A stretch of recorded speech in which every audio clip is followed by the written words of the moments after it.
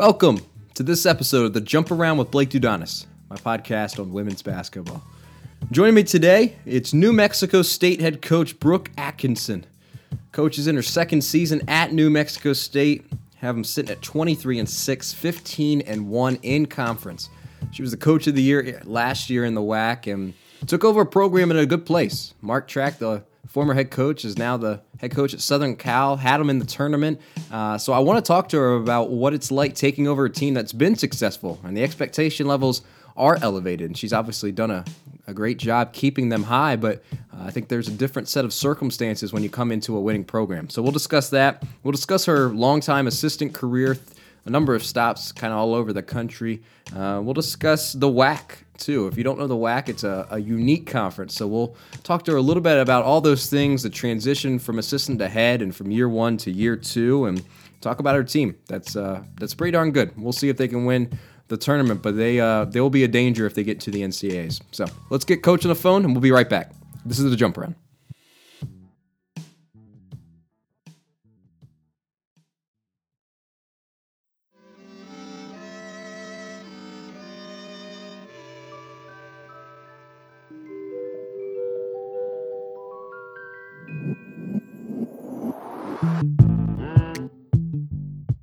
And welcome back to the Jump Around, and joining me, it is New Mexico State head coach Brooke Atkinson. Coach, thank you so much for joining us here on the program, and congratulations, your second year at the helm and another great season. So congrats to you, and thanks so much for taking the time.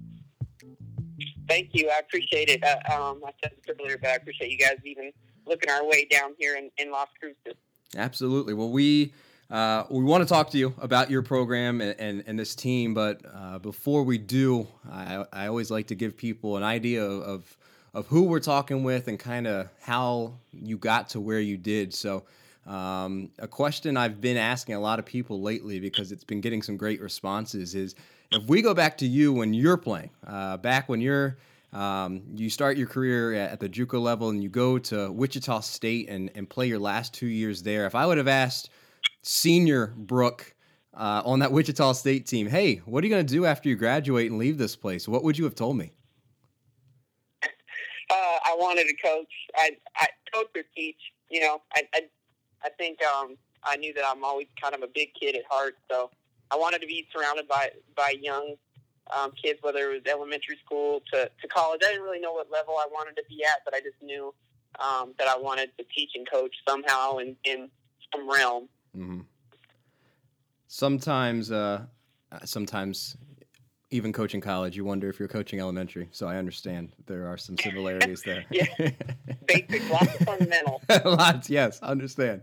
Well, when you obviously go the college route, and you spent some time at New Mexico State as an assistant, a long time, really, and then you were also at Colorado State and South Dakota State as well. And you talked about it in your introductory press conference as the head coach at New Mexico State, but you said you worked for three really different bosses in those head coaches at those stops, and you learned that you can play a lot of different styles of basketball and be successful. Over your time as an assistant, what are one or two of the biggest takeaways that you did get from those three bosses? There's so many different ways that basketball can be played. You know, I started here under Darren Spence, and he's just kind of, was my first boss and gave me an opportunity, and a great basketball coach, offensively, defensively, and one thing that he said that I still always use is, you want to be playing your best basketball in March, and he was more of a man, get up and guard you type of coach. And so that's kind of all I really knew. And then once I left here, I went and worked for Ryan Williams at South Dakota. I have to correct you, it's South Dakota, not South Dakota State. You can get my goodness. Yes. South Dakota. Yes. Yeah. You're either up north with the blue, or you're like down in we called it the tropics of South Dakota in Vermilion with the yoke. So, just a little bit of a correction. Thank you for doing that. I learned a lot when I moved to South Dakota those 3 years. Just about that's one of the best rivalries in college basketball. But when I worked for Ryan Williams, it was so different because he's such a he's a really great offensive coach, but he always kind of said, like, a great offensive possession turns into a great defensive possession, or a bad offensive possession turns into a bad defensive possession. So he kind of changed my thought process offensively, but then, because I went from playing man and getting out and denying, and he's everything. He's man, but he's in the gaps and using length and then motion basketball. And so I just learned so much for him, in the sense, like, I can kind of relate and see myself in him, where he's more of kind of not a player's coach, but he's going to ask his best player where she wants the basketball. And I think growing up, I never saw that. It was like, okay, it's my way, the highway. Yep. You do as I say, and that's really not him. And so it's kind of like, I can see a lot of my personality in him. And then he got the Colorado State job, and I stayed 2 years, and I was very lucky to be kept on by Amy Williams, who's now in Nebraska. And she just, being that this is women's basketball, I never played for a female basketball coach.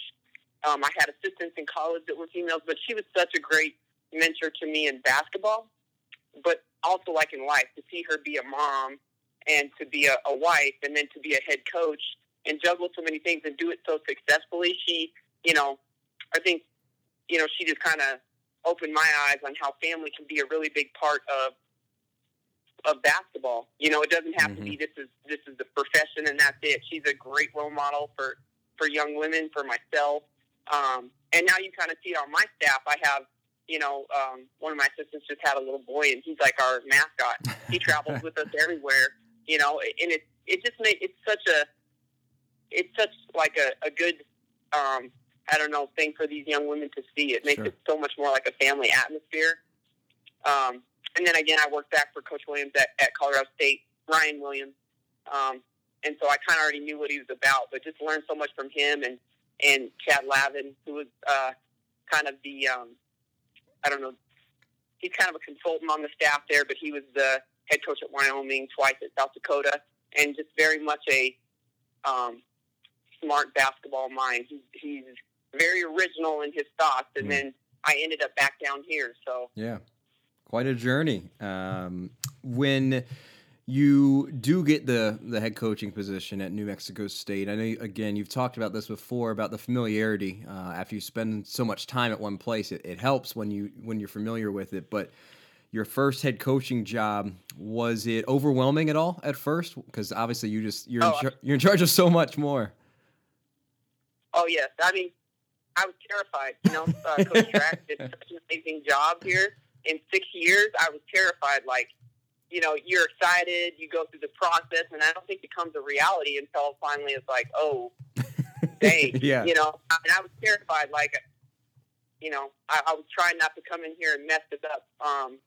And on the other hand, you see it so different now. Like, all the responsibility is on you. And so, yeah, it was an exciting moment, but man, it was like, oh shoot. Yeah. I probably didn't say shoot.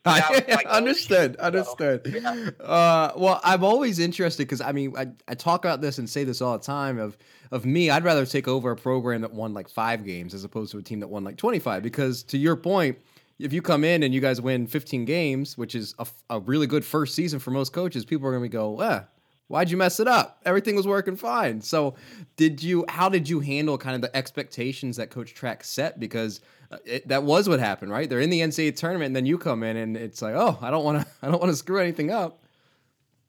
Right. I mean, I was just very, I had a friend play for Coach Track in college when he was at Pepperdine, so I was really familiar with him, and then I had friends on the staff here that worked for him. So the best part was I was able to. He was great. When you talk about people taking time in this profession, he's done that with me. He really cares about New Mexico State even after he left. So in the sense, I had really good conversations with him, and then with I always say Tamara's last name wrong. Anyway, at UC Irvine, and Cecilia Russell Nava. I've been really good friends with them, and so they gave me great insight on why they did things, how they did things, like their reasoning behind it. So, I think I was probably more fortunate just because I have a really good relationship with the staff here. And so, I was able to basically kind of carry over very similar to what they did. I really try to keep it very similar. And I always say this over and over again, but just if it's not broke, why fix it? I'm sure I tweaked it, and I know I didn't do a lot of the things like he did, but I really tried to keep it similar just for these young women here that were already here. Yeah. In what ways, and to be clear too, you had a great first season, which again, the expectation levels are up, but you guys were able to be really successful and made a WNIT berth in that first season, in route to having that. So what, and 18-13, that's, I was slipped my mind, but 18-13 WNIT appearance. Now this year, you guys are sitting at 23-6, 15-1 in conference. You've won 14 in a row as it stands today. In what ways have you most grown just from year one to year two as a head coach? I think it's I've been in this seat for a year. My staff and I have, I retained my staff, so it's like we know each other much better. We're kind of like a big family. And then thanks to these young women, that they're comfortable with me, I'm comfortable with them. Once I always say, like, I'm not an in-your-face type of person. I like my relationships to be formed more organically. I just can't be in your face. I don't think that's just sincere or authentic. And so I think naturally we just know each other better. And there's just more of a baseline than there was a year ago, just because there were so many firsts, for them, for me, for my staff. So, I mean, the best part about it was knowing Las Cruces, knowing this community, knowing this university. My whole first year, my whole first however many months, I just focused on being a head coach in basketball. I didn't have to focus on getting to know a new city or a new university. Yeah. So I think those things all kind of, went hand in hand. Yeah. Well, and you also won Coach of the year one, so no pressure on you to keep it going, right? It's like, hey, thanks, kind of, right? Oh, man. But pretty cool for you, right? Year one, you win Coach of the Year. I mean, that had to feel pretty validating. Yeah, I mean, I have been an assistant for 14 years. You just know players are so key. Coach Track recruited a great system here and had great players in place. Yeah. So I just was very fortunate, and they were very open to it. So, he had it, very well taken care of when I took the job. So again, players and staff, they make all the difference. It's a good politically correct answer. I appreciate your humility. That's good of you. Nice by you. You mentioned your staff, and I did want to ask you about that. You've got a former head coach on there. You plucked an assistant from North Texas, and then you grabbed a JUCO assistant. So that seems, at least from the outside looking in, and just either confirm or deny this, but that seems pretty intentional, because that is kind of, you've got all the areas covered. When you do put together your staff, what were the thoughts that went into the hiring who you did?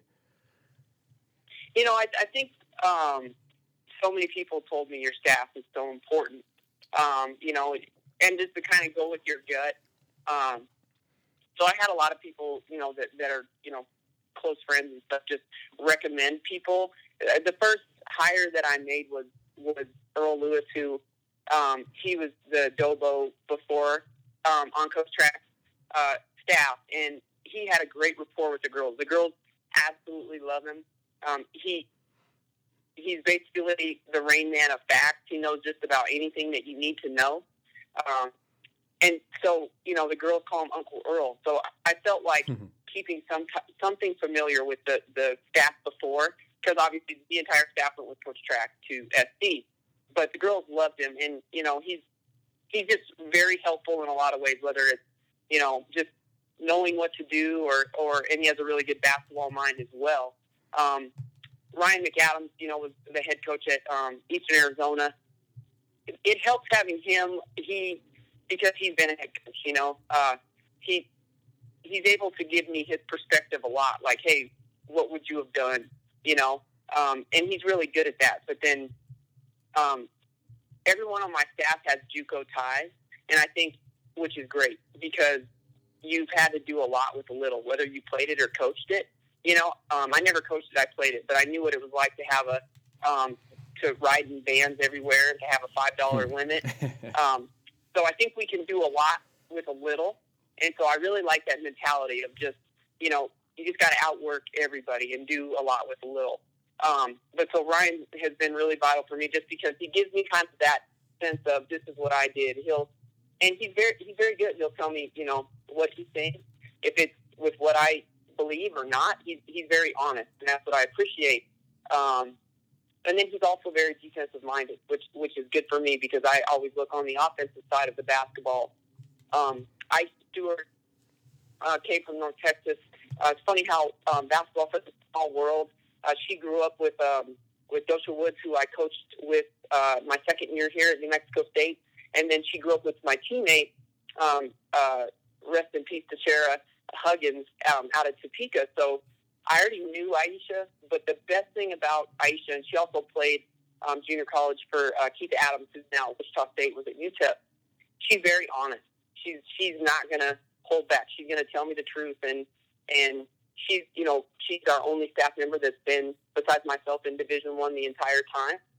So she just has a lot of experience recruiting, coaching. She's coached in a lot of different successful programs, whether it's South Alabama, Arkansas State, North Texas. And so she just really can make great connections with kids, with recruits. And now she has a little boy, Elijah. And so he's kind of just comes along everywhere with us. He's a part of the family. And then Deidre Brown, we call her Dee. She actually was an assistant for Coach McAdams Ryan at Eastern Arizona. So that's how I kind of heard about her. And then she was with Toby when at Seward for 2 years. And so I was just really comfortable with her. Like, she's very much herself. She's able to kind of be the go-between between us and the kids. And I've just really seen her grow, too, as well as a coach. She's the young one on our staff. She's the baby. But so it's kind of it's just like one big family. We say one big dysfunctional family, but in a good way. Hey, it works. 23 wins. The function sometimes. So with your league, one that is relatively new in the grand scheme of things, and I mean this respectfully, but the WAC is weird, right? Like, you've got teams all over the place, from Seattle to Chicago and everywhere in between. It is very bizarre. How does it compare with the other conferences you've been in terms of travel and style of play? Because it's kind of a bizarre league. It is very bizarre. When I was here before, we were in the Sun Belt 2 years, and then we were in the WAC. But that WAC was probably the worst travel I've ever experienced, but it's basically the Mountain West, and then a few other teams that branched off. It was Boise State, San Jose State, Utah State, Hawaii, which was always an interesting trip, Idaho, La Tech. I always forget some, so I'm sorry if I forget all of them. But, we went, Fresno State was in the league, Nevada was in the league. So it's kind of like the core of the Mountain West, and then, Conference USA, the Big West. But so that travel was definitely the worst one. I'm thankful that I experienced that type of travel, because going from Ruston, Louisiana to Moscow, Idaho, that is a long 2-game swing. Yeah. And then going to the summit with South Dakota, you almost bust everywhere. So that was a nice change, because you can get in the Midwest, out west, everything's so spread out. Yep. In the Midwest and East, you can get somewhere, you can get to 4 major cities in 4 hours.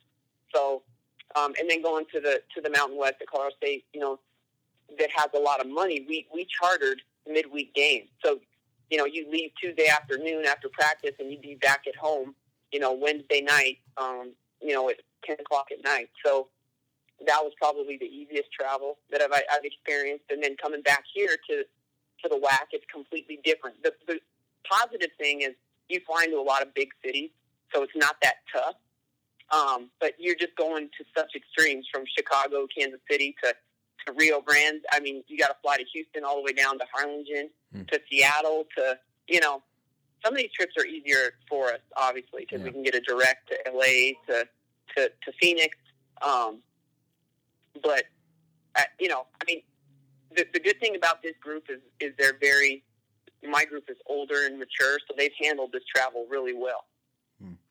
Well, one of those older and mature players in Brooke Salas, Player of the Year and Defensive Player of the Year in the conference, leading the conference in scoring, rebounding, block shots. I mean, she's everything. How has her? I mean, it's obviously her development has been key to you guys, but her and your team, as you've gone along on this 14-game winning streak, you guys just seem to be getting a little bit better each step of the way, especially offensively. You guys have just kind of been clicking along pretty well. How has Brooke played into that, and just overall your team? For people who aren't aware, how have you guys been improving as you get into the March? I think, like, you know, I think Golden State obviously started this, but they talk about positionless players, the international game, positionless players. And if I could best describe Brooke, she's very positionless. She could play, you know, the point forward. She played the 1 through the 5 for us at certain times.